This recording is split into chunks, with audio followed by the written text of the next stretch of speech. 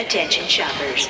There are a wide variety of Crossrip items available in the gift shop. Sweatshirts, smartphone covers, an exclusive t-shirt designed by Dapper Dan Shonen of IDW Comics fame, and more on the way. All proceeds go towards our servers, so this remains the only ad you hear on the show. Go to ghostbustershq.net/shop to get yours today.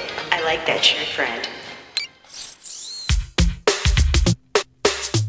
Hey there, conductors of the metaphysical examination, and welcome to the Crossrip for November 26th, 2018, almost December. Can't believe it, 2018 coming to a close. But this week on the show, we're going to be talking more about Ghostbusters 3, Ghostbusters 3.5, Ghostbusters 4, I don't know, the new Ghostbusters movie. We're going to talk about 12 mistakes that it should avoid. Then we're going to be talking about Ghostbusters Crossing Over number 8, the conclusion of the IDW series. Stay tuned, it's a fun one. Still Playing with Toys presents the Ghostbusters Interdimensional Crossrip, the biggest podcast since 1909. So great. News, interviews, and commentary on everything Ghostbusters. Are you the key master? Here are your hosts, Troy Benjamin and Chris Stewart. You know, it's just occurred to me we really haven't had a completely successful test of this equipment. Oh, we have fun. Woo!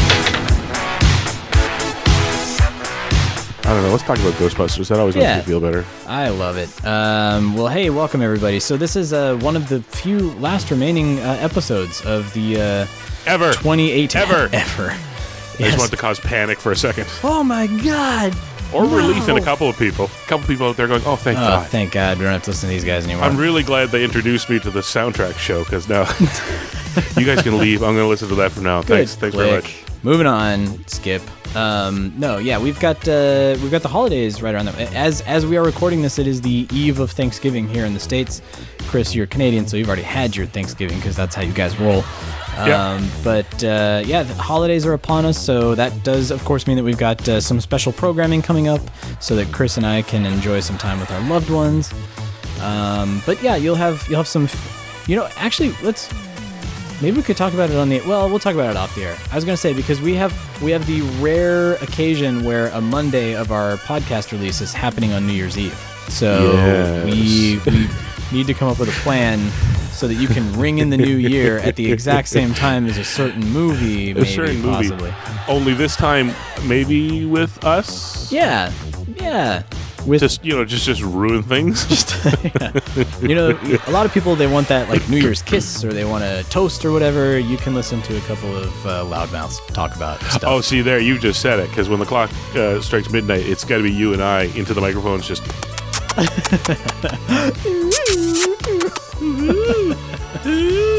We turn into a Tex Avery cartoon. Auga! But and for the British people, yeah. So good news is we have a fun discussion topic here that's going to be in our news segment, so to speak, and then we've got a merch rundown. Then we'll be talking about Ghostbusters Crossing Over number 8, the exciting conclusion to the miniseries, and all that it ties up and all that it does not tie up. Wink, eyebrow raise. And then next week we'll be back with another regular show, and then past that, Courage. We're going to have some fun pre-record stuff, but fun content nonetheless. Chris, I think you're planning your usual Ghostbusters Home Shopping Network show to give gift ideas to ghost heads.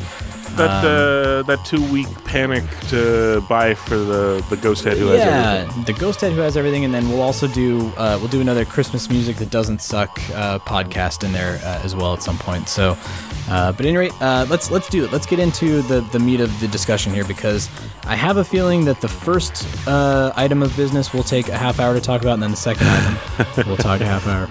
So here we go. Let's launch into the news. Hey guys, Peter. I have some news from the world of Gozer. I got some pretty cool stuff cooking up over here if you want to turn your head. Multiplanar Curlian Emanation. Yeah, well, here's your next month's cover of GQ. Check out the aura on this sucker.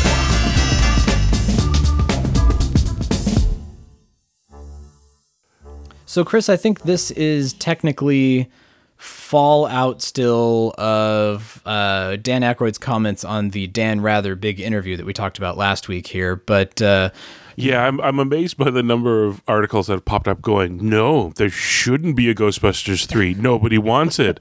Yeah, except about 80 of you wrote articles about it. we should. It's like, yeah, Sony really takes a. Oh no, the world responded. We should probably not pay attention. Oh my to goodness! this Yeah, at all. the film blogosphere has been running at 110%. As it again, anytime a small offhanded comment is made, as it usually is. But so, Chris, you pointed me toward this article, and I bet you probably feel a little more strongly toward it than I do. But the Cinema Blend article that was written by Mick Jost, in which he, I want to say, tries not to be snarky, but ends up being kind of snarky in a few places. Well, it's Cinema Blend. So. Yeah, so, I mean, there is that sort of edgy tone to it or whatever. But anyway, it is the 12 mistakes that this particular author believes Ghostbusters 3 needs to avoid in order to be successful. And there are a few in there that I actually agree with, and there's a few that I don't. I do. So. I do too. There's a couple of things, and although to be fair, I think a couple of them are like no-brainer agreement things. Yeah. But the headline alone is where I immediately went, okay, I got to see what's up here. Because this is what drives me nuts. It's whatever the film equivalent, the armchair director. It is the armchair quarterbacking. Yeah, absolutely. It's somebody who's decided, I know how it should be done. It's like, well, you're not doing it, so I'm not sure how much weight we should put on your opinion there. All the people that think that they can coach the Edmonton Oilers better than the Edmonton Oilers coach, who I think is Ken Hitchcock now or whatever. But so at any rate, why don't we just kind of go through these 12, and we can I'll put a timer on us just because I hear everybody's eyes rolling already, like, oh my god, we're going through 12 steps here. But so it'll be brief. It'll be brief because a few of them will say, oh yeah, totally, I agree or I disagree or whatever. What? Huh? There's no voice whispering in there. What? Huh? I think he's talking to you. So very long. What? Go ahead. You were talking. Very subliminal. 45 minutes. What? All right. Point number 1. Mick says, don't change or revamp the theme song. And this is one I kind of agree with, kind of, sort of. Yeah, I'll put you at rest here. This one is a kind of for me too. It's a yes and a no. It's not a kinda. It's a yes no. It's a utilize the real theme song. Point 1. They every single one has thus far somehow managed to utilize the real one, and that holds. Great. Yeah. But at the same time, I think you kind of got to revisit it every single time. Each movie is part of its own era. I think just for the sake of whenever something was made, it's interesting to see what somebody tries to do their take on it. A little snapshot of the popular music of the time, essentially. Yeah, because he cites, like, look, Run DMC failed, Fall Out Boy failed. If they can't do it, nobody can. But my argument is they didn't fail because the original was still there. It was they just took a shot. And they just took a shot. I consider, yes, Run DMC is like that's their spin on the Ghostbusters theme. Fall Out Boy, that's their spin on the Ghostbusters theme. But there's other good singles in there that are kind of the thematic elements of the movie. Like Ghostbusters 2, On Our Own, that's the theme of that movie. I mean, even though Run DMC plays during the montage, I look to that Bobby Brown, and that's successful. Look at all of the articles that say Ghostbusters 2 sucked, but Bobby Brown's song is awesome. And he also forgets, like, Mark Ronson's take on Ghostbusters. The Get Ghost. Get Ghost, which was, to be frankly, out of everything in the list, that, like, the DMC and Fall Out Boy and all that, which didn't quite land, or did, depending. I mean, it's subjective is what it comes down to. Yeah. If Ghostbusters hit wide and he considers these failures, whereas I think the better way to put them is it's kind of subjective. You might not like them or you may like them.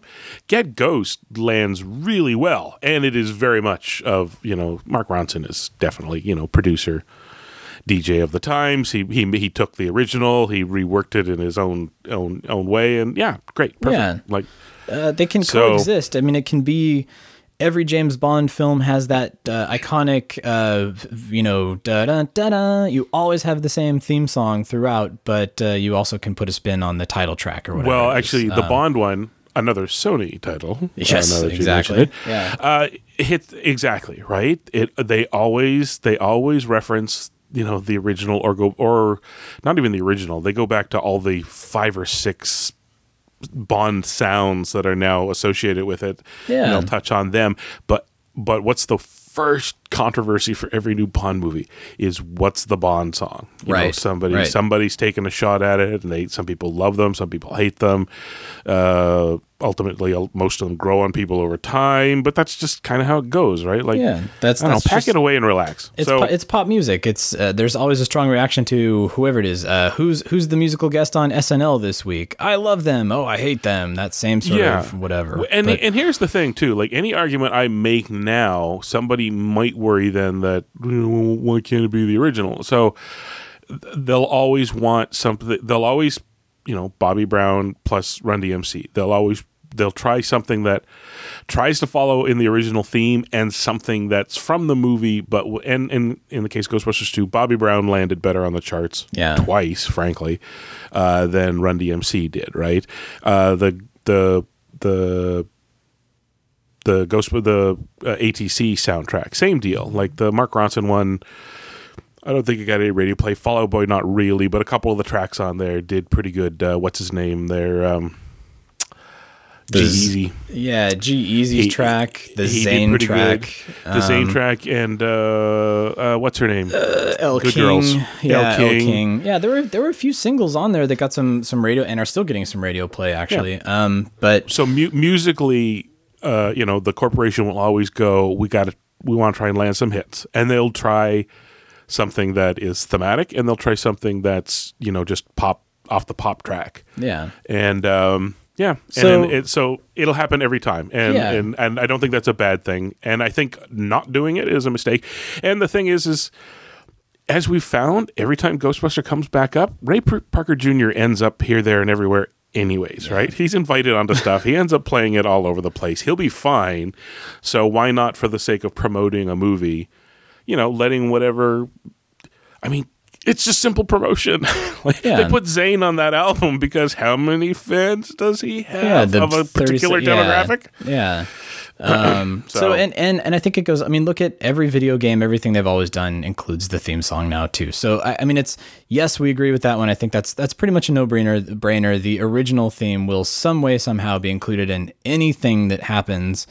But I disagree with not bothering to try a new take. That's what you got it. You have to move forward, otherwise it becomes and this will come up again later in something that he mentions. I have a feeling one of his other points. I'm looking at point number 5. Okay, so point number 2. Do not make this film without Rick Moranis. He states that he thinks Louis Tully was the best part of Ghostbusters 1 and 2, and if you exclude Louis Tully, it's a mistake. And while I agree with him that it would be a mistake, that I would love to see Rick Moranis reprise his role, I don't necessarily know that that's a make or break, knowing that Rick doesn't really want to work that much anymore, knowing that he's kind of hesitant to be involved in anything. So if it doesn't happen... I think the chances in the last 6 months have risen from not at all to maybe 1 or 2%, but at the end of the day, if Rick doesn't want to do it, he's not going to do it. And if Rick doesn't want to do it, even if you had a way to make him, why would you want him there? I don't know. No, now, the one thing that I would argue, don't make this film without Rick Moranis. He's positing this as don't make this film without Rick Moranis in front of the camera, reprising his role. I would actually say don't make this film without Rick Moranis's input, because look at how much input he had on the original film, and we've heard him tell stories about, I wrote all of Lewis's backstory. I wrote all of those lines when he's in the party talking about the Nova Scotia salmon. I had so much creative input on that first movie that it was a lot of fun, that Ivan just let me play and we came up with really fun things, and that I didn't really like the experience on the second movie because I didn't have that same freedom. I just showed up and I read the lines and I got paid and I left, And given that we're happy birthday to Harold, we're down a creative mind. Yeah, exactly. I think that's a good idea. I like the idea. So Reitman and Aykroyd will have notes and input because that's just how they wrote the deal when Ghost Corps was formed and all that. But, movies have script doctors all the time. I think there's no harm in saying, Rick, give us some notes, and they'll take it or leave it. But at least Rick was there to put his spin on it and his style on it and put some good lines in there. And that's a good one. I hadn't thought about that. A comedy punch. Yeah, I mean, this is one where I agree with him, but not in the way that he intended to. So I think it'd be way easier to convince Rick to help with some punch up than read the draft else. And give us a comedy punch, much in the way that Carrie Fisher used to. People like Rob Reiner would send every script for every movie they ever made to somebody like Carrie Fisher, who would say, this line is stupid. Nobody would ever say that. Just to get that feedback before you film it and you're married to it. Plus, after the last film, where we know that there was a couple of creative forces that weren't entirely meshed, it's not necessarily a bad thing to have Group A, we'll say primary, as in director and writer that's going to make the movie, interfacing with Group B, which will be Ghost Corps, Reitman and Aykroyd and all that. And instead of ending up 2 years down the line where Aykroyd's like, if they just listen to pick a third party, especially a third party like Rick, who has no horse in the way any of the first two groups has. And if he comes back and says the same thing that Group A or B says, then the opposite number can go, oh, I guess you were right. All right, let's do it that way. Yeah.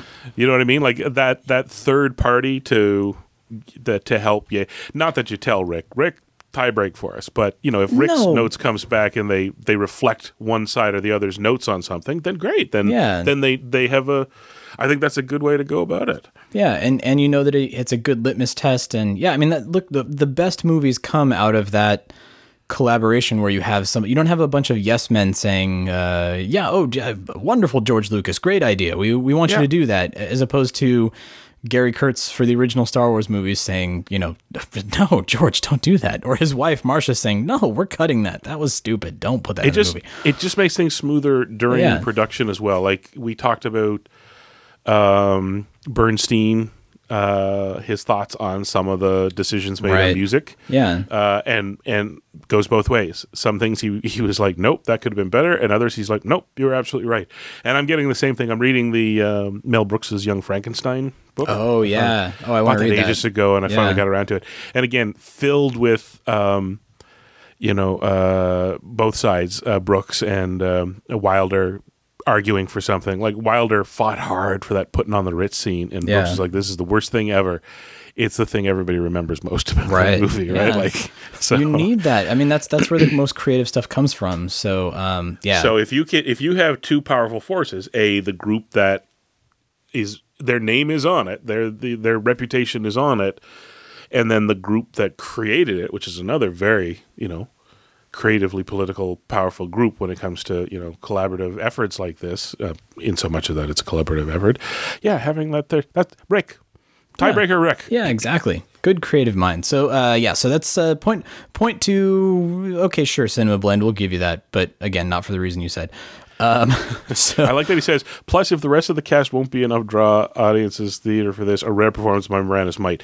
That is a good point. I just, like I said, I think the chances are slim. Slim to none. And Moranis is not the household name that he once was, too, let's be honest. But he'd attract us nerds, but he's not going to bring in the wide audiences. Which as we've learned, those audiences have to be pretty wide these days. Oh, yeah. And again, I think that's where this narrow-mindedness comes up. Again, 0.5, looking exactly at that one. So point number 3 here, he says, do not turn former stars into ghosts. Now, immediately I saw that bullet point and I thought, well, we keep talking about Bill Murray returning as Peter Venkman as a ghost. I think this is what he's going to talk about. No, he actually brings up another point.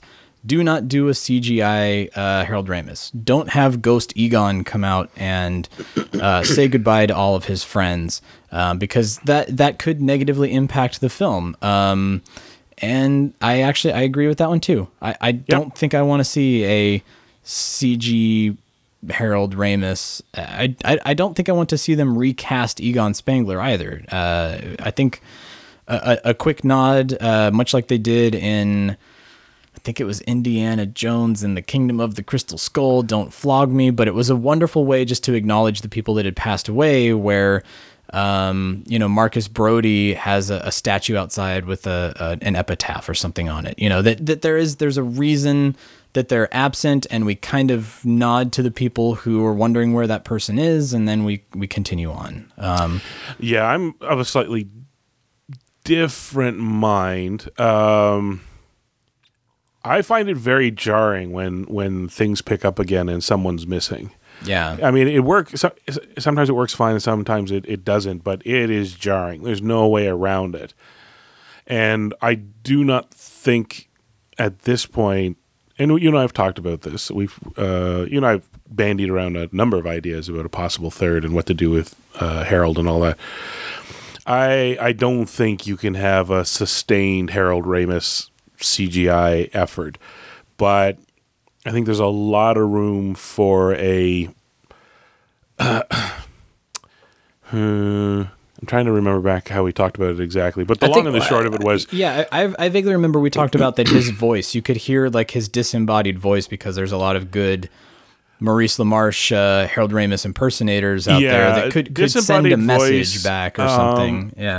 A little bit of stand-in, like one of his boys or something like that, with a little bit of the flashback. That's what you said. You wanted to do a flashback with his son. Yeah, but basically make it so that he has an appearance, but it's brief in whatever the major problem is. Oh, that's what it was. I think we were talking about the ways to synthesize a third. This will come up in one of the points later. Yeah, synthesize. I think this taps into it.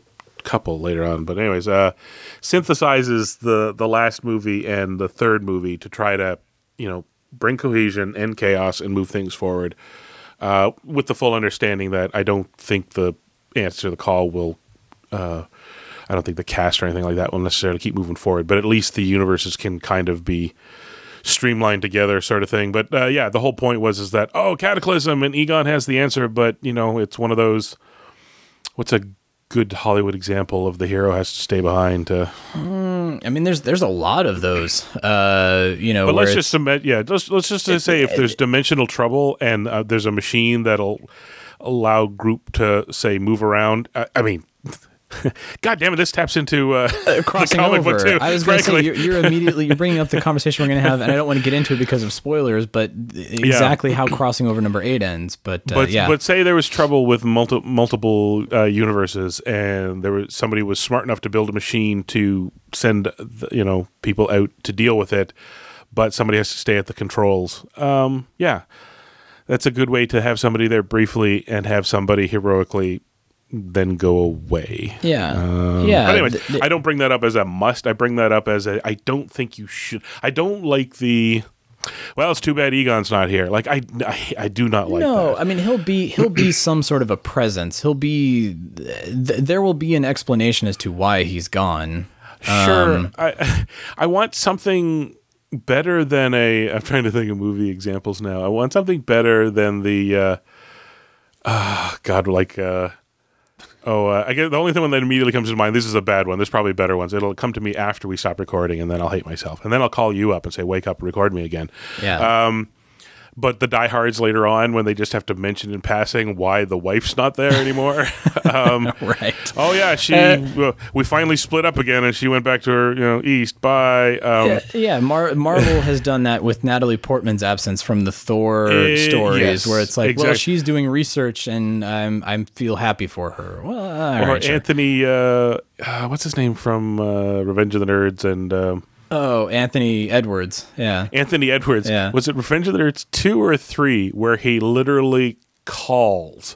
There's a split screen phone call. Good luck, guys. I'm sure you'll be great and have a good school year. Bye. And he's gone. It's going to be more than that, too. But at the same time, when we were talking about it before, it cannot be a Grand Moff Tarkin. Like, he cannot carry a large chunk. It has to be there in the background, has a conversation, a couple of short mid shots, and then maybe one heroic close up, and then whatever. Yeah, and then he's gone. So that's my take on it. And I didn't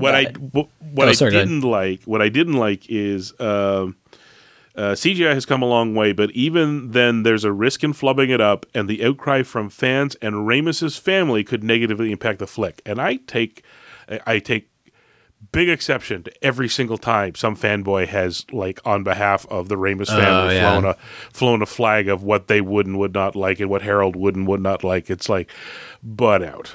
By the way, also go read Violet's book, because you know what? I'm pretty sure they'd be fine with the attempt, right? Like, Exactly. It's speaking out of school there a little bit, but that's foul play. Foul that's just play. Tacky. Come on, Nick. All right. Well, so here's the next one. I feel like we've already kind of touched on our response to it, but this is number 4, and it's Trollbait. Don't reference the failed reboot. Of course, he talks about there was a lot of controversy. It's been established that the cameos of all of the original cast is not canon to the original movies. Just let it die. Don't reference it. It's gone. Leave it dead and buried. And Chris, you mentioned earlier, you don't think maybe aside from a brief mention or look, there's a parallel universe in this window or something. I think it's probably a safe assumption that we won't see or hear or that universe will not be seen from again. Probably sadly. not. But again, so I don't 100% agree that I don't agree with the sentiment of let it die. Because, and this is very important, there's a lot of different elements of Ghostbusters out there. There's the comics. Not everybody likes the comics. There's Real Ghostbusters. Not everybody likes Real Ghostbusters. Not everybody likes Extreme Ghostbusters. You know what I mean? There are even people that I like Ghostbusters 2 more than Ghostbusters 1. We know for a fact there are not an inconsiderable number of people that saw Answer the Call and responded to it strongly. And I just take exception at this classic guard, gatekeeper concept of, oh, let it die. It's like, no, there are people that like it. I don't say shoot. I did make the example of maybe you could fuse the two universes together. That's just kind of mine. I'd be okay with that one way or another. I'm also fine if they just go ahead with a pure 1 and 2 to 3 timeline thing as well. My point being, though, just don't reference it then. Just leave that door there so that in another 20 years or another 10 years or whatever, when circumstances change or whatever, there's an avenue to visit that one again, right? Sure. Like, or Ghostbusters 4, Holtzman can walk through a portal door and you haven't completely sealed up that opportunity. I am so glad you brought this up because I almost forgot. Sorry, go ahead. Oh no, that's just what I was saying. I mean, if you don't want to discount anything that you could end up utilizing in the future, which is again point number 5. We're rounding the corner to talk about point number 5, which I think is going to be the long one here. But we and this has come up. This is the one thing that the comics have revealed, and it was only recently that I kind of thought about it and kind of realized it's like, you and I have talked before, like the percentage chance that Kristen Wiig would come back and stuff like that. It's just pie in the sky speculative stuff. It's kind of fun to do. Who would win in a fight, Superman versus Thor, whatever. Now I'm stuck with their character names. Oh, Kate McKinnon. Kate McKinnon, searching for Kate. Much. Yeah. Thank you. I think she'd be easier to bring back. And here's the point that you brought up, and I had the same thought, and I even wrote it down, and then I brought my phone instead of paper, so I don't have the write down. I've had a lot of chocolate. I did mention that, right? All right, good. With Harold gone, and this does come up, they're missing a smart guy. They're missing an equipment jockey. You need the brain. So let's move forward and get to that discussion, because I think you and I are on the same page with this, and we didn't even compare notes. It's very good. Yeah, exactly. And there's a little part of me too that would just be so tickled by the Back to the Future, or God help me, the Super Mario Brothers, the movie ending of one of these, where it looks like the world has been saved. Yay, everything is great. We're all going to sit down and relax. And all of a sudden this portal opens up and post-apocalyptic Holtzman walks through and she's like, guys, I need your help. And then that's the end of the movie. I'm like, oh God, what just happened? So at any rate, I think they don't want to totally discount the reboot, and I think that you don't want to just say that it's dead. So, yes. All right, so let's get to right along. Point number 5. Point number 5. I have mentioned you many times because I'm looking straight at you. Point number 5. I have a bone to pick with you. Point number 5. I get the impression out of all of them, this is the one you disagree with the strongest, and I'm right there with you. Yeah, I mean, this is the one where you talk about this being an armchair quarterback written article where I read this and I go, well, you've lost all credibility with me here, Mick. I'm sorry, but you don't understand how this works. So point number 5. Do not set up Ghostbusters 4. And I'm going to read this verbatim. The main cast of Ghostbusters are all in their late 60s or early 70s, so Ghostbusters 3 should be the final chapter. One final to tie up loose ends and show how everything ended up for the remaining members of the team is plenty. If the film series isn't meant to carry on under new faces, at least let the classic heroes everyone knows and loves ride into the sunset. Huh? What? I've been trying to decide if that second paragraph is him allowing that I'm pretty sure he doesn't mean if there's a way to carry on with new faces. I mean, there are, it's what's curious about this is, and I wanted to double check before I made this statement. He doesn't bring up the fact that there will be new, fresh faces. He talks about Venkman and he talks about not doing CG, Harold Ramis. And so it's almost as if this was written from the point of view of like, well, we're not going to have new Ghostbusters in this. It's going to be Dan Aykroyd, Ernie Hudson, and Bill Murray reprising their roles, and they're going to ride into the sunset. Like this is their last hurrah. And that's very short-sighted. That for an evergreen property like Ghostbusters that Sony has been grooming and set up a production company called Ghost Corps, and they've invested all this money into, it's their bread and butter. It's the one intellectual property that they have that they want this to be their franchise. You forget. Some people have forgotten that they've structured this so that they're going ahead hell or high water with whatever they think is the best shot. Like Reitman and Aykroyd and Murray and all that have been taken off the decision-making roundtable, so to speak. I mean, they're in the mix, but the go, no-go power shift has moved heavily towards Sony, and they're not going to stop at a third movie at all. And not only that, this is like...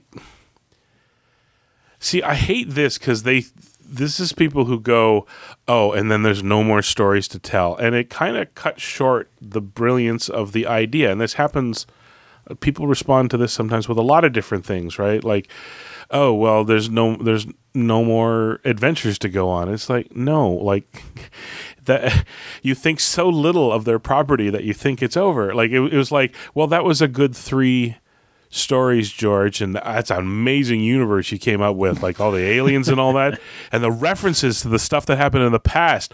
Brilliant. No, we're not going to go check any of that out in 3 prequels and a bunch of animated cartoons, right. And then use that as a stepping stone to go into 3 more after, and so far 2 plus a Boba Fett mid prequels.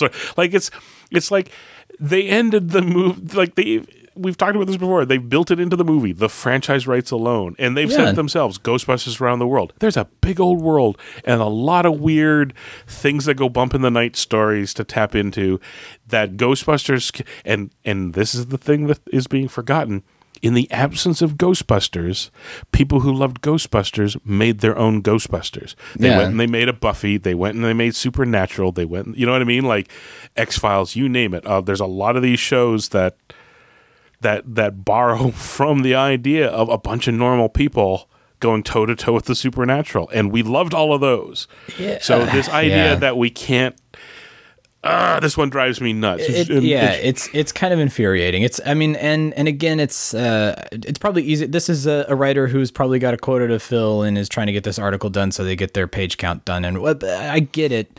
But at the same time, it's like, if you are pointing to this as the end-all, be-all of the entire Ghostbusters franchise, why do you care about the mistakes to avoid here? Why? I mean, anything and everything that you've now mentioned, you don't care about the success, really. You just want to see the third and final chapter to say goodbye to all of these people, and I don't know. That's strange. At that point, you might as well go watch the deleted scenes from the end of Ghostbusters 2 and then tuck yourself into bed and go, Egon's still alive, Harold's still alive, and they all got the key to the city finally. Yeah, they're all heroes. The end. Yeah. Like, come on. And again, it's easy to forget too that this is a business. This, again, going back to Sony wanting this to be the intellectual property that they can continue to exploit for the next generation, and so on and so forth. They want to set up. They want to set up Ghostbusters International. They want to have, here's the Ghostbusters Scotland movie. Here's the Ghostbusters Antarctica movie. Here's all of these different things. Like that's what they want. They want the cartoons. They want the comic books. They want all of these tie-ins to have stories and things to continue to tell. How much the original cast is involved, how much the original characters are involved. Well, look at IDW's comics, which we're about to talk about here. You can continue to have them involved as much as you want in other avenues that are non-live action films. So I don't know. I feel like go to your local library, find the horror section, count the number of books there, then realize that that maybe constitutes a small fraction of all the horror books that have ever been written in the world and will be written. And then imagine that you can slot Ghostbusters into the middle of it. Like, there's no end of spooky tales that you could put the Ghostbusters in. You expand out into the world. We're talking millions and millions and millions of books. Now imagine that you insert the Ghostbusters into them. That's how many stories we could potentially have. So this whole thing of shut it down at 3, it's like, well, aren't you special? Yeah, 80s kid, 90s kid, right? Like, well, it's over and done now for me, and it's perfect. It's like, A, it'll never be perfect. You'll never be happy with whatever they put out. And B, let the kids after you have something to eat, right? Like, just, Yeah. So, I mean, again, this is the one that I'm sure everybody else out there probably has a pretty strong opinion about it, too. This is where I want you guys to weigh in. Call our voicemail, let us know how you're feeling about, do you want to see this franchise continue? I'm pretty sure that the answer we will hear from a lot of people will be a resounding yes. But call in, let us know. Especially when it comes in with the original cast in mind. Do you want to see them in future movies? Do you want to see them in one movie and then they hand things off to the new team? How do you want to see that handled? We want to hear from you guys on that one. So. All right, let's quickly just touch through the other ones because I feel like these will be a little bit easier to breeze through. But sure, he starts doubling up at this point too. Yeah. Point number 6: do not try to deviate from the original aesthetic of the films. You skipped one. Did I? No, 5. Don't set up Ghostbusters 4. Don't reference the failed reboot. Don't try to deviate the original aesthetic. What did I miss? I think we skipped don't reference the failed reboot, didn't we? Yeah, we talked about it. Yeah. Because this whole thing was Yeah, the failed reboot we talked about. Don't set up Ghostbusters. Nope, you're right. Yeah. I scrolled the wrong way. Ignore me. Ignore me. I'm full of chocolate. I've mentioned that, right? Yeah. You're right. Don't deviate from the original aesthetic. Yeah. He's saying that the silliness of the franchise, the signature style, the cartoonish look of the puppetry and the things that were done for the first 2 movies, he's saying use the modern effects to the best of their abilities, but try to keep that aesthetic of the ghosts and everything in mind. And I agree there. I agree that is what feels like Ghostbusters. When you watch, again, going back to Star Wars, when you watch with real creatures and puppets and latex and foam and things like that they're using to make a tangible creature, it has a very different feel to it than, looking at something that's fully CG. Yeah. It's not cost effective, and I know that Mr. Dan Aykroyd in his Dan Rather interview did talk about the budget being an issue, and so the good news is that the CG animation and the rendering and the lighting and the shading and all the things that they can do, they have the ability to make these look really, really good and continue to keep in that same aesthetic vein, if they don't have the money to actually create all of the characters and things like that and in optical effects. But I agree. I mean, I would piggyback on this and say don't change the equipment. Like from what we learned with Answer the Call was I dug the new packs, I dug the new traps and the PKE meters and all that kind of stuff, but I kind of missed the original packs, and I missed the traps, the way that the traps looked and things like that. Again, that's my personal preference. It's subjective. How'd you feel about this one? No, I'm fine. I think there's a couple of things like this one's a tough one because it's based on the fact that I love the original and everything it had with it. It's just that I don't honestly think I think there's some things you can't carry it forward, right? Like it's like every time you hand it off to somebody else, like Ghostbusters 1 and Ghostbusters 2. Look at Slimer. 5 years, that's all it was, handed over to like a new production team cycle. Yeah, and to ILM, the best in the business. Best in the business. And Slimer changed quite a bit compared to the first one, right? Like, so I think people are kind of getting, this is, rose-tinted lenses here that they think the originals were, forgetting that every time it got handed off to somebody else, it changed. It'd be like getting mad at Dan Schoening for like not drawing it like real Ghostbusters right out the gate. Do you know what I mean? Like, when they went to Real Ghostbusters, it was cartoons, so they had free reign. They just went nuts. When it came time to do Extreme Ghostbusters, Phil, the last names aren't helping me now. Barlow. Philip Barlow, who was the monster designer and all that, helped set that design. And that Slimer's great, by the way. All the Slimers are great, and that Slimer was, weighted again. Leading into Crossing Over, we get to see these things side by side, right? The point is when you hand it off to another group, it's just the way it is. It's a new set of brains, new set of aesthetics, and they will start with the original, but it will deviate. I don't think they'll necessarily try. I think the only thing you can say in Answer the Call was there's a couple of places where they decided. I would argue that it made sense in making Answer the Call to deviate on the traps and the packs. Because frankly, it would have been a little weird that this entirely different group would have somehow come up with the same design, right? And same goes for the car. I know people are subjectively pro-con about the car, depending, but it's 30 years later. You know what I mean? Again, it made more sense that they found an old, whatever it was, an 83 beater or whatever, then somehow managed to find themselves a 59 and turned it. It's just, no, that doesn't make.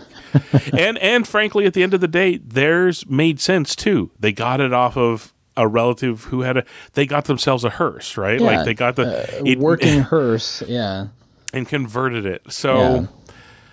Yeah, I think if they did a third, I'm not even sure why he brought this one up. If they did a third, it's absolutely going to, return to the originals.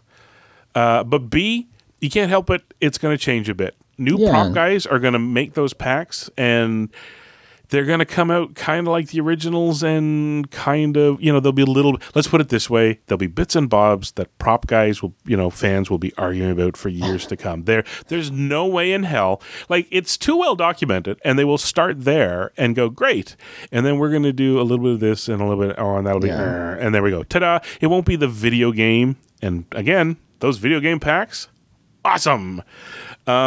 But it's not going to be 100%. I mean, as it is, the prop fans argue about the differences in the packs between the two movies, right? Like it's just so there will be changes. That's inevitable. There will be changes. That's inevitable. Again, little they have ones to move things forward for the equipment. Little ones. For the car, I think, given that commercial we just saw, I think Mr. Bishop's car. It's a given. They'll just go back to Mr. Bishop's car. They can, as you pointed out, Sean's car for the film, probably. They can do more with his car than they could with the ones they originally had for the first two movies, right? And then lead it, unless they invest in one of those. Do you ever see the little full-sized cart? It's basically just steel tubing as a chassis. With camera and then reference points, and the CGI guys go in and draw the car around it. The stunt car. Completely render the car. It's amazing stuff. But anyways, depending on how much they want to move forward too, or how much, you know what I mean? Like if we assume they're going to set up beyond, and I think that's a good bet, they may have to go beyond just the 59. Like if there's one thing that may get retired, it'll be the old caddy. And and again, I think fans have demonstrated that the use of the Magnums or something like that look great. Look real good. Well, and how heroic of a moment if they are using something like a Magnum or a wagon, an easily accessible wagon, and then all of a sudden Ray's got to come out into the field and he fires up the 59 and he's behind the drivers, and that thrill that you'll get going, oh my God, he's bringing out the original car. Like if it gets that moment, I feel like it would be exactly. Or both teams have to go at once, so both cars rush neck and neck to the thing. Let's just Yeah, it's going to be treated with. Whatever is going to be done, it'll be treated with reverence and respect. Sony, here's how you fund Ghostbusters 3. You shoot a 10-minute short. Oh, do it quick. Put it out in front of the new Men in Black, and all it is a Magnum Caddy or a Magnum Ecto, and the old 59. Mr. Bishop's one. I don't even care what the setup is, but it's just 10 minutes of those things screeching around corners and driving. I'm not even sure I'll stick around for Men in Black. Probably will, but frankly, you got my $14 just to see those, and then that money goes towards Ghostbusters 3. Perfect, problem solved. I think what I disliked most about this was the don't try. It's like, sit your ass down, right? Yeah.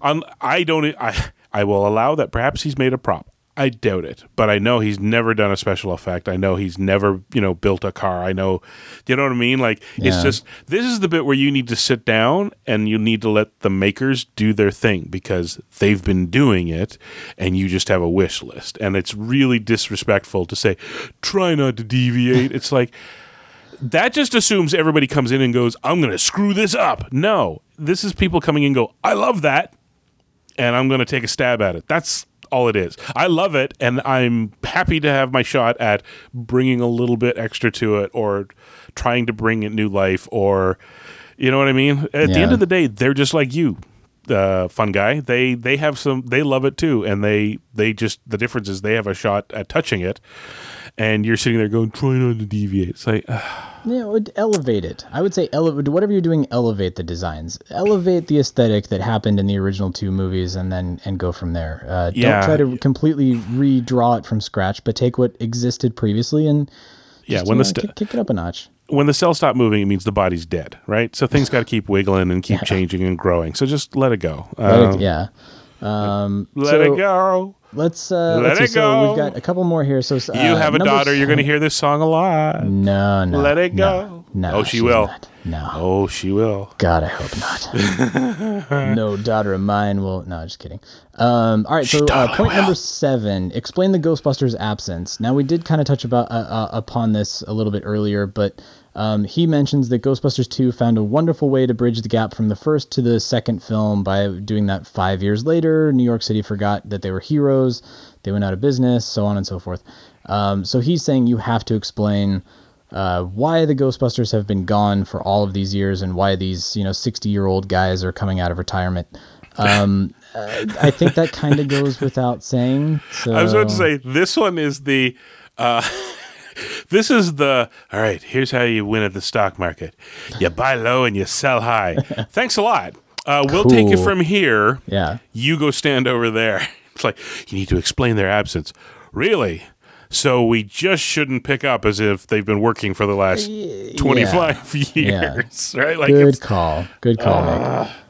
So that one I agree because it's toss it out. I don't even want to talk about it. Go. Yeah. Go. His next two are Too Much or Too Little Venkman. Pick one. Yeah, and I mean, I get what he's going for. He doesn't want it to be completely solely focused on Peter Venkman, but at the same time, he doesn't want Bill Murray to shoot one day's worth of footage and they've, spread it thin. Or again, going back to your Revenge of the Nerds reference, you don't want Bill Murray calling in from a remote segment and saying like, "Good luck, guys, bye." I get what he's saying, and it's here. I think you can kill two birds with one stone. First movie, it just kind of organically grew that, in the editing, Egon and Janine went away. They were working on it, and it kind of got downplayed.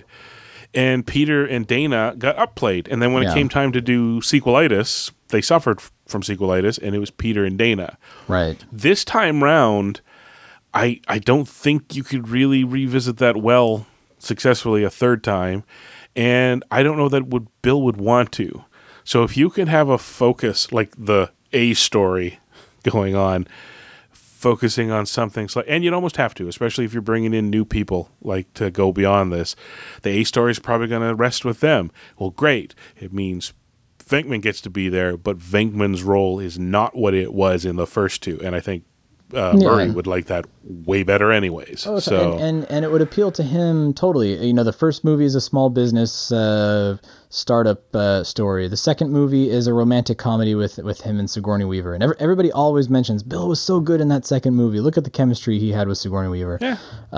You know, what is he? I think the better question is, what is he doing? What are you giving Bill Murray to really play with and chew up the scenery with, and I think that's key to his argument here. Not too much or too little, but give him something fun to do. Give him something that Bill Murray's going to relish doing, and you're going to see it. Look at the. I mean, he's had star turns lately, like St. Vincent, co-star turn. Yeah. And that's different. That's like, here's a script and we think you'll like it. But he's shown up for way smaller things just because it's like, all right, you're going to serve copy as yourself to a bunch of rappers. And he's like, I am in. Cool. Or it's like, this movie is about 4 people in a zombie apocalypse, but they come upon you and you've been surviving by pretending to be a zombie. I'm in. Like, it doesn't have to, he doesn't have to be front and center. He doesn't necessarily always want to be front and center. Look at Space Jam, for the love of God. Like, just, actually, here's a thought, by the way. It is not a tragedy, it is a triumph. Stan Lee lived to a ripe old age, but now that he's gone, I think Bill Murray should just cameo in everything. In every movie, yeah. Just have the Bill Murray obligatory cameos. But anyways, I agree. I mean, he needs something interesting, and not just to get him involved, because obviously he's not going to do the movie if he is not intrigued by it. But also just because that's where he's at his best, when he gets to do something that's fun and interesting. He, for lack of a better term, he gives a shit. Like he's into it, and he plays the role. He gets into it, and he expands upon it, and he makes it fun, and he makes it funny and memorable. So that's the way to do it. Okay, well let's breeze through these last couple here, because I still want to get to crossing over. So establish how the team survives post Egon. I think we already hit that one. We already talked about that one. We can kill 2 birds. He doesn't want one of these birds killed, but we can kill that bird.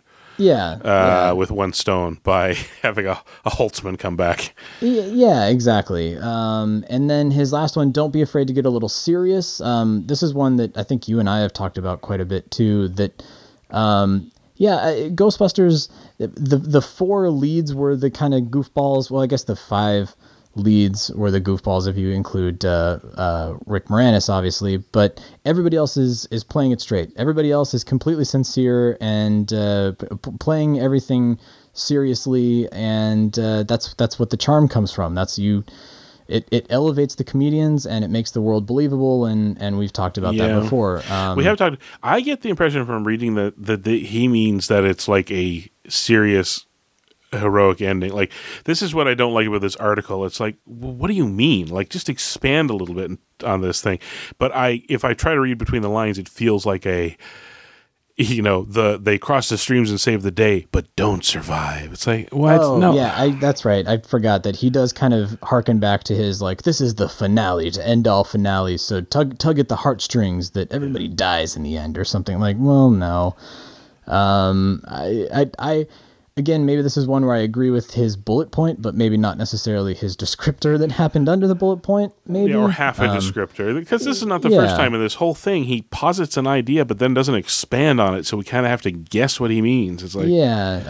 but, again, it's a film blogosphere. And then last but not least, he says, don't forget to bring back Ecto Cooler. Well, all seconded. Right. Yeah, obviously. And thirded. Yeah. Duh. I think Coca-Cola learned their lesson from that one pretty easily in 2016. So there it was. What do you guys think? Hit us up on social media, voicemails, the whole nine. What did you think about this article? Do you feel that his 12 points had merit? Do you disagree? Do you agree? Let us know what you guys think on those. Did our points have merit? Our points we like have to merit. hear or not. Yeah, and then so really quickly, I'm just going to rapid fire the merch news here, just so that we get that out to everybody, knowing that it is the Christmas holiday season. Maybe this is stuff you can expand upon in your Ghostbusters home shopping network. But maybe Eagle Moss, for those of you who are interested in their subscription service to build a model of the Ecto 1, they are now taking email addresses for people that are interested. So we'll post up the link in all of our various social media chains, but sign up and they will tell you when you can start giving them money and start receiving things in return. That tiny PKE meter that we had talked about forever ago, it seems like at this point. But when you go to Barnes & Noble or the bookstore and they've got the spinner racks that have the little like props and things for your desk, tchotchkes that are good stocking stuffers. The company behind that, they've given us our first look at the PKE meter prop, which it looks really cool. Adorable. I want one. So check that out. Jell-O made a big splash last week. They now have edible. Accidentally. Yeah. The slime craze, which had sort of kind of died down a little bit. No, it hasn't. Oh, go it on, hasn't. Go on YouTube with a 6-year-old, and I'll tell you, it is not gone. But yeah, so Jell-O is cashing in on that by making an edible slime concoction that their trademark Jell-O powder that you can add a few things to, and you will then have edible green slime, which for ghost heads out there means that you can create some edible slime for your props, for your booths at the old conventions, things like that. Ghostbusters themed kids birthday party, perfect. Yeah, exactly.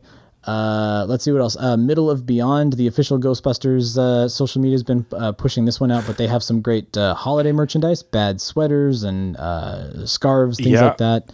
And they announced a sale. If you check our social medias, we retweeted their, or just go to at Ghostbusters. They put it up there. There's a Black Friday. By the time you get this, it may unfortunately be over. Maybe it'll run through this Monday when you're hearing this. But I think the Black Friday one unfortunately ends Saturday. However, with Christmas coming, another one, a sale will be right behind it too.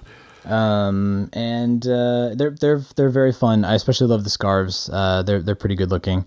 And then so the other profiles in history, they have 3 items up for bids. Once again from Ghostbusters the production. 2 of which are from Ghostbusters 2, which is always fun to see those items hit the auction circuit. So they've got a Stay Puft Marshmallow Man. They're calling this a display. Shoot, I'm forgetting exactly how they phrased the terminology of it, but it was contains production used elements, I think was the way that they got around it. It doesn't look like one of the actual show suits, but maybe like a maquette. It confused people a little bit because it's like the suit that was worn, the scarf was fabric, whereas this one it's molded into it. The mold's a little off. So it has kind of confused people, but I have no doubt it is used in production. I think it might almost be more of a guide for the people who are building the suit. Yeah, almost like a prototype, maybe, or a miniature. Maybe it was a trade show thing, I don't know. Oh, that's true too. Yeah, or was made to show around or something like that. But at the end of the day, it's basically a statue. I forget. And going for a pretty penny, I think it's at. I think they estimated it at like $20,000. Something high. I don't know, but so that's one of the 3 items. The other items are the Van Horn Transit arch from the miniature that was used for the River Slime, which is very cool. And then one of the Ghostbusters 2 pistol belts, which a couple people. I think that's gotten the most excitement, to be honest. It's got the lifeguard on it, and the trap hook on it. I think it was on GB Fan. Somebody had pointed out that it was mistakenly displayed at a casino or like a Planet Hollywood or something with aliens props and costumes that they weren't entirely sure what they had until it was brought to their attention. So that's one of the coolest of the 3. But the good news is when these auctions come up, there's lots of great photos. So for people like me, I take those photos and I'm like, thanks, that's all I need. I'll never be able to afford this. We'll maybe touch on this in the new year because the auction itself takes place second week of December, if I recall the dates correctly. We'll see what the final selling amounts are for these things too. See if anybody bought that Stay Puft for $20,000. Oh my God! What comes with the certificate of authenticity? Maybe we get some more. And how many things Mr. Jeffrey Jeff Schreck picked up? Jeff Schreck or Adam are the usual suspects that pick those things up. Yeah.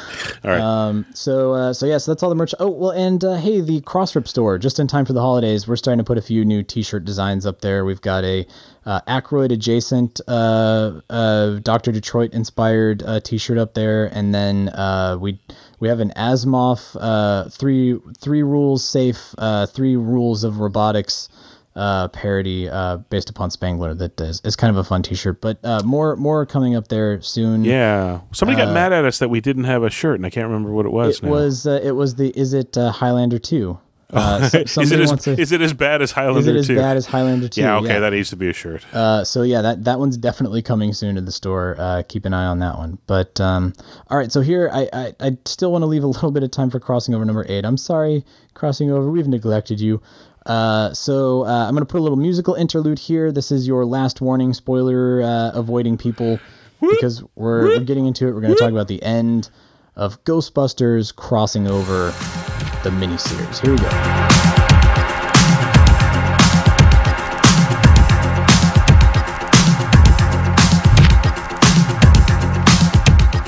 Ghostbusters crossing over number 8. The series comes to an end. And as Eric Burnham in his prelude at the very beginning of the issue says, he had quite a bit to do in 20 pages, and he pulled it off. He was able to give us a fitting conclusion, kind of tie up all of the loose ends, and sort of set the stage for what's to come next in 20 pages or less, and it worked out pretty well. Going back to discussion of last week, we had responded to, I feel like our time in crossing over has been too short. I feel like 8 issues was not enough. Michael Tanaka put us in our place, like, no, everybody got their own, 20 page one shot basically. But actually, he did. He made a very, very good point. I still think we didn't get enough. I think more. More is always good. But he made a very, very strong argument for if you broke it down, everybody got a real good look. It's just that being broken up, in A, B, C, and D story every issue. It just kind of felt fragmented. But I did enjoy the conclusion. I knew that there had to be some sort of Deus Ex Machina that had to come out to quickly dispatch with Tiamat some way, somehow. But the good news was that the references to Winston and the sacrifices that he had to make the last time that we ran into Tiamat, there was a little exploration there, and he gets a very good a physical crack at her to kind of get a little bit of revenge. Let's just start there on that first page. It drops us no lead up, no recap. I mean, there's a recap in the whatever, but there's no previously on or whatever. Which is fine. I mean, because, it's fine. Yeah, that's not a complaint. Left off. Yeah. What I mean is, it's going to be great when you get the trade paperback in particular, because it's just going to roll into this. And this page is amazing. It starts off with a half page, two panels, half page of the two Winstons. And as you say, references to what happened to Winston Prime, and real Ghostbusters Winston telling him, was it so bad that you can't take a crack at it? Absolutely not. And they're the two that immediately, I love that those are the first shots fired, is those two. And then goes to the other half page, 3 panels. They've recombined their group shots of 3 of the other, and it's amazing. So we see ATC, we see SOS, and we see EGB. Yeah. All 3 of them together, just posters IDW. Well, and it is, it is a true testament. Again, to the reactions that you and I had with the fragmentation, of the storylines, but they did get a chance to kind of mix things up, so we did get to see some of these characters interacting with each other, and now we get this big heroic moment where they're back and reunited with their groups, and they can... Page one, they're all standing together looking great. Yeah, and in fact, I think it's a few pages after that where, after they use Rachel Unglider's Hail Mary bomb, that, we see all of their proton streams converging on a single point, and you see all of the different teams together and all of the different proton streams and what they look like on a single page and panel. And in terms of the culmination of the last 7 issues to this 8th issue, it definitely it delivers on all fronts. You do get those heroic moments. You do get to see the entire team, the who's who, I think, of Ghostbusters is what Eric called it. You do get to see that happen. It does make me wish that this whole storyline was animated or is animated in the future. Yeah. Oh, boy, it's the last 10, 15 minutes of an animated thing. This would be amazing. This is the backdoor pilot that IDW is going to now push this to, hey, did you want to make an animated movie? Here you go. Here's your 3-act structure. So I think... In terms of now seeing this big final showdown that we've alluded to in our discussions and wondering, oh shoot, we have to wait till the very last issue in order to see that have to be overcome. It did deliver, and there are a couple of good moments where the bomb detonates and it looks like they've got her, and she's like, "Are you kidding me? That's nothing. I'm just smaller. I can take this." So there's a lot of good sort of turns and twists in the 20 pages that work out pretty well. Ultimately, in the end, the way they bring Tiamat down, I thought was great with all of the different interdimensional traps. So they've basically now replanted her like Horcruxes across X amount of dimensions, which she will take generations for her to recultivate herself. Yeah. And you get the cool skeletal structure of Tiamat. She gets a second form, which is a nice nod to something that did not happen in the original Ghostbusters that was supposed to. The Stay Puft Marshmallow Man was going to turn into something bigger and more demonic and frightening and terrifying. Yeah, when they shot it and fire too, it was supposed to melt down and see a skeleton underneath. It was like, very, very, Harryhausen. You kill the monster, but now the scary skeleton remains. Terminator. Stan Winston loved his Harryhausen references, but. So everything, in terms of the way that they deal with Tiamat, great. Chris, what I thought you and I could focus our discussion on is how everything resolves after the end battle. Tiamat is left behind. Winston has a great moment of, we can't put this trap in the containment unit. Let's just leave it here in the this purgatory that was set up by the collectors. Just a very, let's blow it up and walk away from the explosion kind of moment, which I thought was great. But what happens when they get back to their regular scheduled programming, I thought was kind of interesting because Eric always has a wonderful way of resetting everything back to zero. Everybody returns back to the Prime universe. Holtzman is anxious to open up her own portal and start, traipsing from dimension to dimension, and they bring back the subliminal messaging from a while ago that that Egon is able to, anytime Holtzman starts thinking about the plans for the dimensional portal, she has a triggered sense memory, I guess I could say. she thinks of the chicken dance for some reason. Yes. A wonderful way of just wiping everybody's memory. And Chris, you and I had talked about that before. Like, how are they going to reset things to zero, or are they going to? Is everybody going to be stuck? And I thought for a moment there they were going to be stuck in the Prime universe. That, Ray, in his fit of rage, with Jenny sort of sacrificing herself. Speaking of earlier discussion in this same podcast, he destroys the dimensional portal, and I thought, Oh, interesting. So everybody's going to be trapped there because Ray had a moment, a rare emotional outburst that broke the portal. And then, of course, in one panel after that, they kind of skirt that to the side, like, oh, we can rebuild that. That's easy. Don't worry about it. No problem. But just there's a lot of emotionality to the conclusion. There's a lot of sacrifice, again, with Jenny having to submit herself into containment in the containment unit in order to fulfill the last bit of quota that's causing it to overload. Yes. And again, you can kind of see that. I could see that happening some way, somehow in a Ghostbusters 3 movie. I think that's what you were alluding to earlier, right, Chris? That yeah, it's one of those. It's one of those sacrifice moves. Yeah. Yeah. And again, it sort of, it gave Jenny a very fitting conclusion, because I kind of wondered, she had to disappear for a little bit. A lot of characters had to fall by the wayside in the space allotted for these 8 issues. But Jenny and her relationship with Ray was one of those that I thought deserved a little bit of time, and I wanted to spend some more time with that, especially after she became a ghost. I thought that was a very fun and interesting dynamic that could be explored more. But yeah. Tiamat always just has to break up couples, man. What is the deal with that? Like, Winston and Tia, and now poor Ray and Jenny.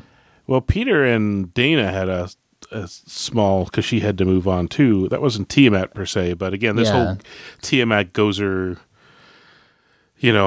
God family thing. I think the only person not messed with so far is Egon, maybe. Argument to be made. Egon flirted with death. That's true. A pun kind of intended there. I do like Jenny as Rorschach. The whole I'm not caught in here. I'm not trapped in here with you. You're trapped in here with me. Yeah, that was a lot of fun. That's also a nice way to the Kenner action figures, by the way. Exactly. Of the post. What was the postman called? What was his name?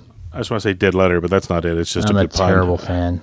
And you would think playing all this Ghostbusters World, we'd have run into him by now. But it's also a good way, as you say, to put her on hold. Yeah. She is out of the way, but she is not in immediate risk. So that's not a problem. There was a couple of things I wanted to see if you wanted to get into here, because the one thing I noticed is with the main threat stuff over, we're back in the land of Dan has time to do Easter eggs. Easter again. eggs.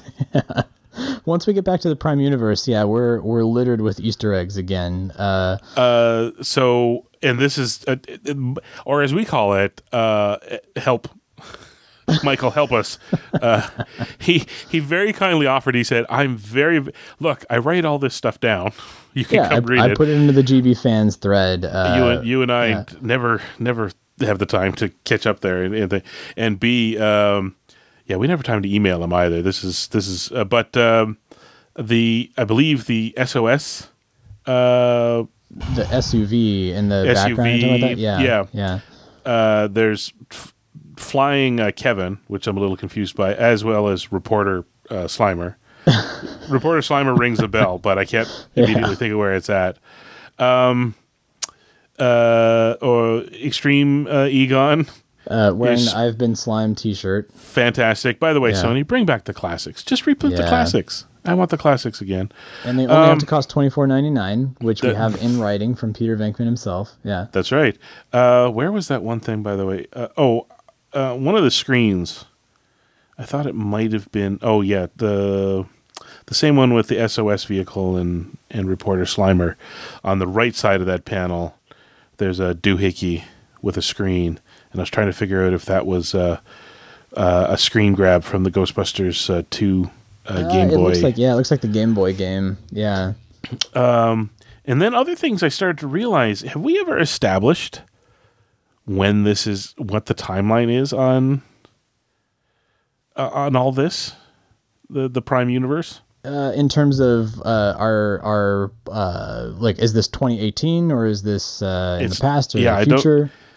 Or is it 2018, but it's developmentally set at a different time? Because Jenny's running around with a Nokia-esque cell phone. Yeah. Their cordless at the office is again, there's a very the old school like Con 1998 Air, 1998 feeling to it, plus the fact that like they go to view into the containment unit, it's on a cathode ray TV, right? As opposed, you know what I mean? Like I think, at one point I know that Eric did address that sort of timeline issue where, it's he had to explain why the Ghostbusters hadn't aged that much, but they were using, cell phones and the internet and modern technology. And I think they did have to slide things just a little bit just to kind of keep up with.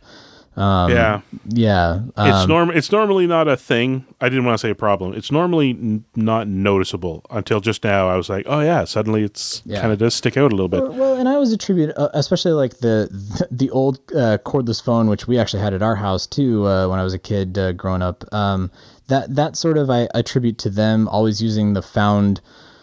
I'm sure that Ray and Egon go to the local Goodwill and that's what they buy. That's where the answering machine came from. That's why they've got the old cordless phone. That's where they recover all of their GAC and their components that they use for their equipment. And they're thrifty. I always felt that that's why they're using, a colander and things like that for their equipment. They do kind of hodgepodge it together. Yeah, found footage, basically. I have a question for you, and by you, I mean Mr. Michael Tanaka. If you flip over to the page where Jenny... the page prior to that, by the way, where they first look into the containment unit, and we see from the television out. I love that he has both Egons adjusting their glasses at the same time. Yeah. That was a nice touch. But if you move to the next page, fourth panel down, behind and right, what the heck is that? Again, it looks familiar, but I can't, for the life of me, figure out. The window, you're talking about the red sort of with the circular southwestern arch with the circle in the middle. Yeah. Again, it looks familiar, and it just doesn't kind of. It looks too deliberate. And I can't figure out what it is. I don't know. I'll have to look on Michael's thing there. Yeah. We'll look it up after. You know what? You should go look it up too. Yeah. We've done this by design. We're asking questions just so you can have the fun of going looking it up. Go check out Michael's thread on GB Fans. It's always especially the interaction that happens there is always worth a good read. But sorry, go ahead. I just before I'm we full move of chocolate, too far past it, I don't want to. I don't want to dominate the on goofballs. I'm dominating the conversation, and I know it. No, because I I'm just full of chocolate. I wanted to reiterate that I really love the design of Jenny. That I do hope to see cosplayers at Dragon Con putting together their ethereal Jenny cosplay because I think it's such a cool design. Let's see what else the panels with Ray getting excited again. Holtzman. Oh, well, we have to talk about now having Janine Melnitz being a spy for Peacock. I felt like that. This has been something that's been building over the course of the last 8 issues as well. She's been flirting with Peck in terms of taking Jenny's place as the Peacock advisor. And she has her own list of demands, which I think is very Janine Melnitz-like, that yep. I want to keep both my salaries, and I want you to add another $15,000 on top of that. And But I think this is kind of the crux of what we're now getting into for whatever may come next, for the one-shots, for the annual, for whatever the next miniseries is going to be.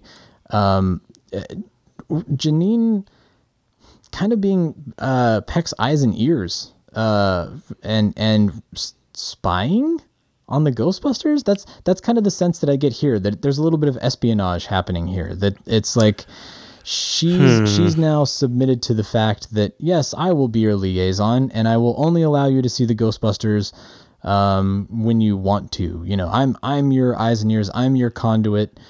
So there's two things that I feel like are happening here. One is there's a little bit of espionage that now Janine is going to be an informant to Peacock, with maybe the guys knowing. I don't know if this is all under the table. Are they going to be aware of this? Not sure. And then also now Janine is the boss, which I think is awesome. She's going to be able, once the guys do know about this, she's going to be able to hold it over their heads. She's going to be able to kind of bust them on a few things. Whenever she's asking for more help now, it's going to be an official mandate that's coming down from the Peacock offices. Yeah. There's going to a fair amount of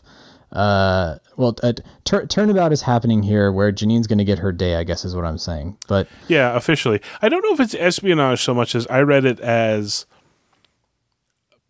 Peacock's not going anywheres. Peck himself has said that he can't stay hands-on. And at the same time, team doesn't really want him hands-on.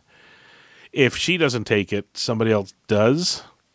Well, I guess that's a good point. So it's somebody that you trust to be embedded. So if it's somebody that's essentially going to be doing everything she's kind of already informally doing anyways, which is keeping an eye on them and organizing them and all that, and the only difference is that she's formally reporting to the government oversight group that's going to be involved anyways, and more to the point, she can get a pay raise and then demand a higher pay raise on top of that.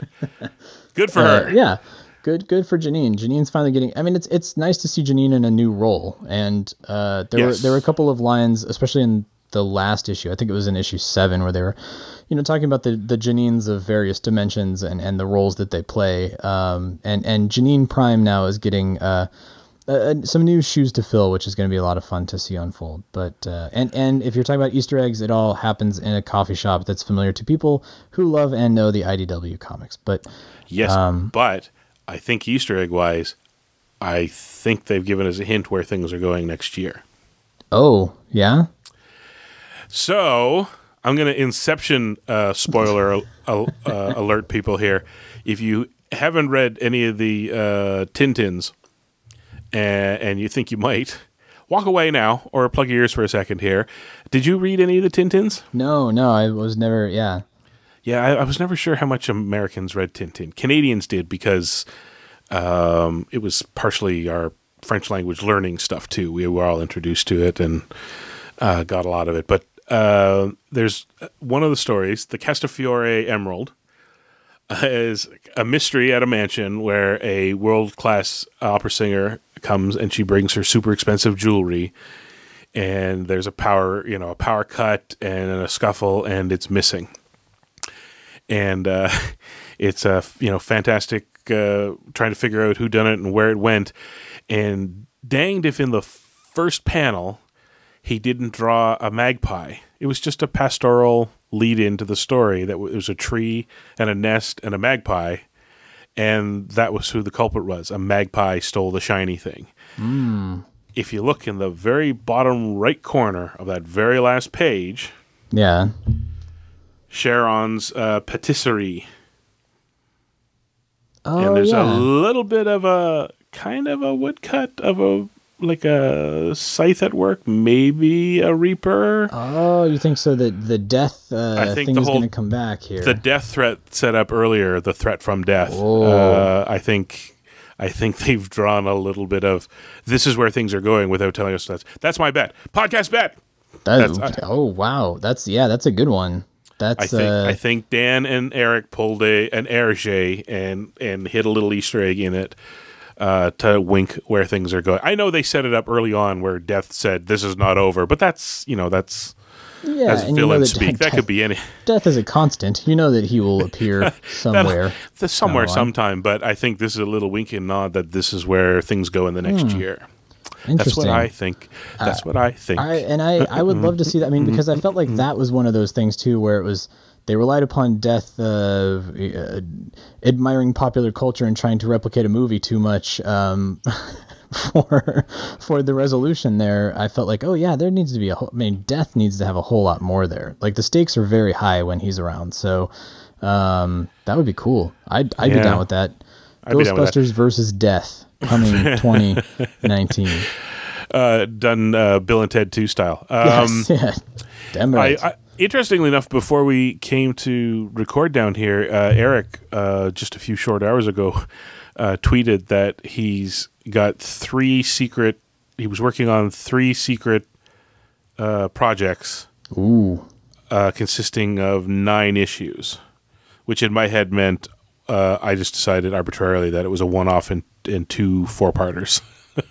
So now I'm kind of wondering, they haven't told us anything about where things are going next year. So technically, that would be a secret. Yeah. So double down on the podcast bet. I think there's going to be a 4-part Egon versus Death or Ghostbusters versus Death. Maybe. Yeah, that's at least one of the minis that maybe he's working on. Yeah, definitely. And then I like to pretend that the second one is the movie Ghostbusters 4-parter that we posited last time. Do that idea. Yeah. Please do that. Please do that. But so we want to hear from you guys. Again, calling out to you. Now that Ghostbusters Crossing Over number 8 has finished, what were your thoughts on it? How do you feel that everything shaked out in the end? What are you looking forward to seeing in 2019 and beyond from IDW Comics? Because we know that stuff is coming. Yeah, I mean, again, it was big. It was epic. It was the Crisis on Infinite Earths that we were promised. It may or may not have the repercussions of a Crisis like event in the comic books. We'll still have to see how that kind of shakes out. It did not have the earth-shaking magnitude that we posited, I don't know, 5 months ago when this was first announced, and we were saying like, oh my God, they're going to merge the universes, or they're going to kill off, this is going to be like the new 52, or it didn't quite get us to that point. There was no death of Supergirl, no. No, exactly. We didn't have to have a Flash die to get everything back to normal here. There was more of a Supergirl went into the Phantom Zone. Sorry, Supergirl went into the Phantom Zone. Exactly. She'll be back later. But yeah, wonderful stuff as always from IDW. And if you haven't checked out at least Crossing Over, if not more, you owe it to yourself to read through the entire back catalog, especially now that there may be a little bit of a lull between here in December and whenever the next group of that. We do know that there's the annual and the one shot, the SOS one shot that's coming. Actually, do we know about have they announced an annual? Just the one shot, right? Just the one shot, yeah. Yeah, so we don't even know about an annual, but I'm sure that's a given. There's got to be another annual coming. Gotta be. But yeah, that's all the news that's fit to print until Michael writes us in the morning, and we'll come back next week and talk about that. I'm very much looking forward to what Michael thinks of the where things are going. Yes, yeah. He already hinted that he felt he had Michael, you hinted toward it, but we want to hear what is your It's time hypothesis? To compare notes. Yeah. Tell us where you think it's going, Michael. Call the voicemail. We dare Don't wait you. another minute. Pick up your phone and call the professionals. Ghost Stoppers! I'm sorry, we'll do it again. We want to hear from you. Leave us a voicemail on our call-in line at 470-242-4742. That's 4702-GBHQIC. We also have a Facebook page. You do? And Twitter accounts. Spence is dead. No kidding. Just give me the address. Search Facebook for The Ghostbusters Interdimensional Crossrip. On Twitter, look for Troy at Ghostbusters HQ and Chris at Proton Charger. What the hell are you doing? If you like what you hear, please take a moment to give us a review on iTunes. Be sure to recommend us to your friends. That makes good sense. Don't wait another minute. Pick up your phone and call the professionals. Once again, our call-in line is 4702-GBHQIC. That ought to do it. Thanks very much, Ray.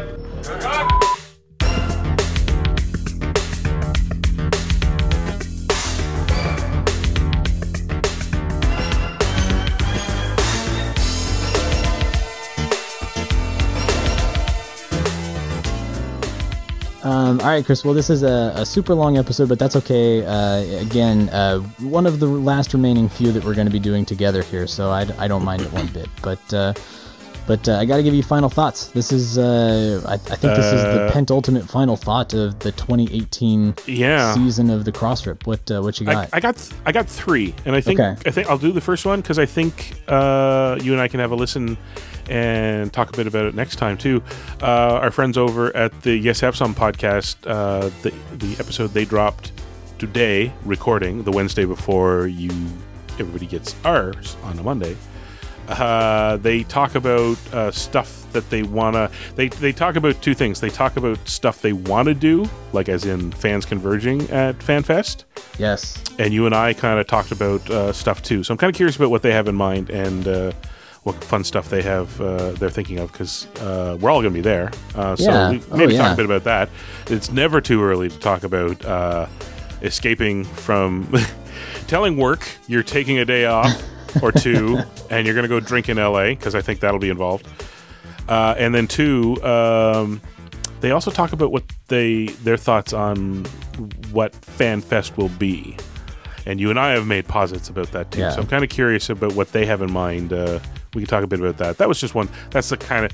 is that a thought? No. But two. Go listen to Yes Have Some, and especially if they have more than just Ghostbusters related content, which it gives them an advantage over us where they can talk about all sorts of stuff. But yeah.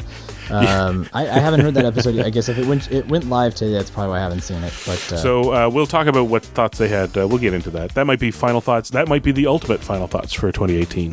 You and I can maybe tuck into that next time. Well, I'm sure we're talking about FanFest a ton in 2019. Yes. Yeah. 2 was a little nod. I forgot about it in the merch bit. Anovos.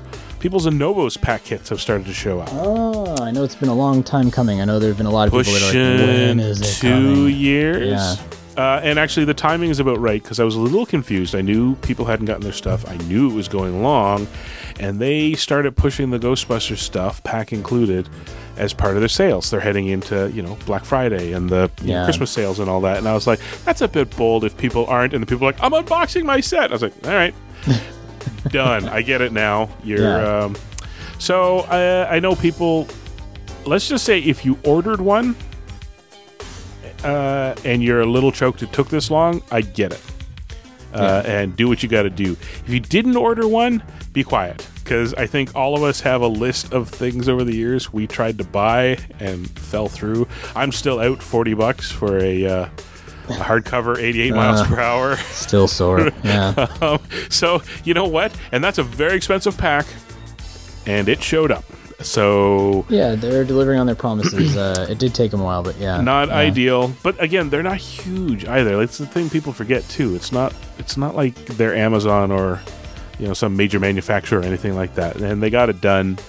And I'm sure there'll be little bits that people are kind of unsure about. Somebody else pointed the way it was shipped that they expect that people might be reporting cracked.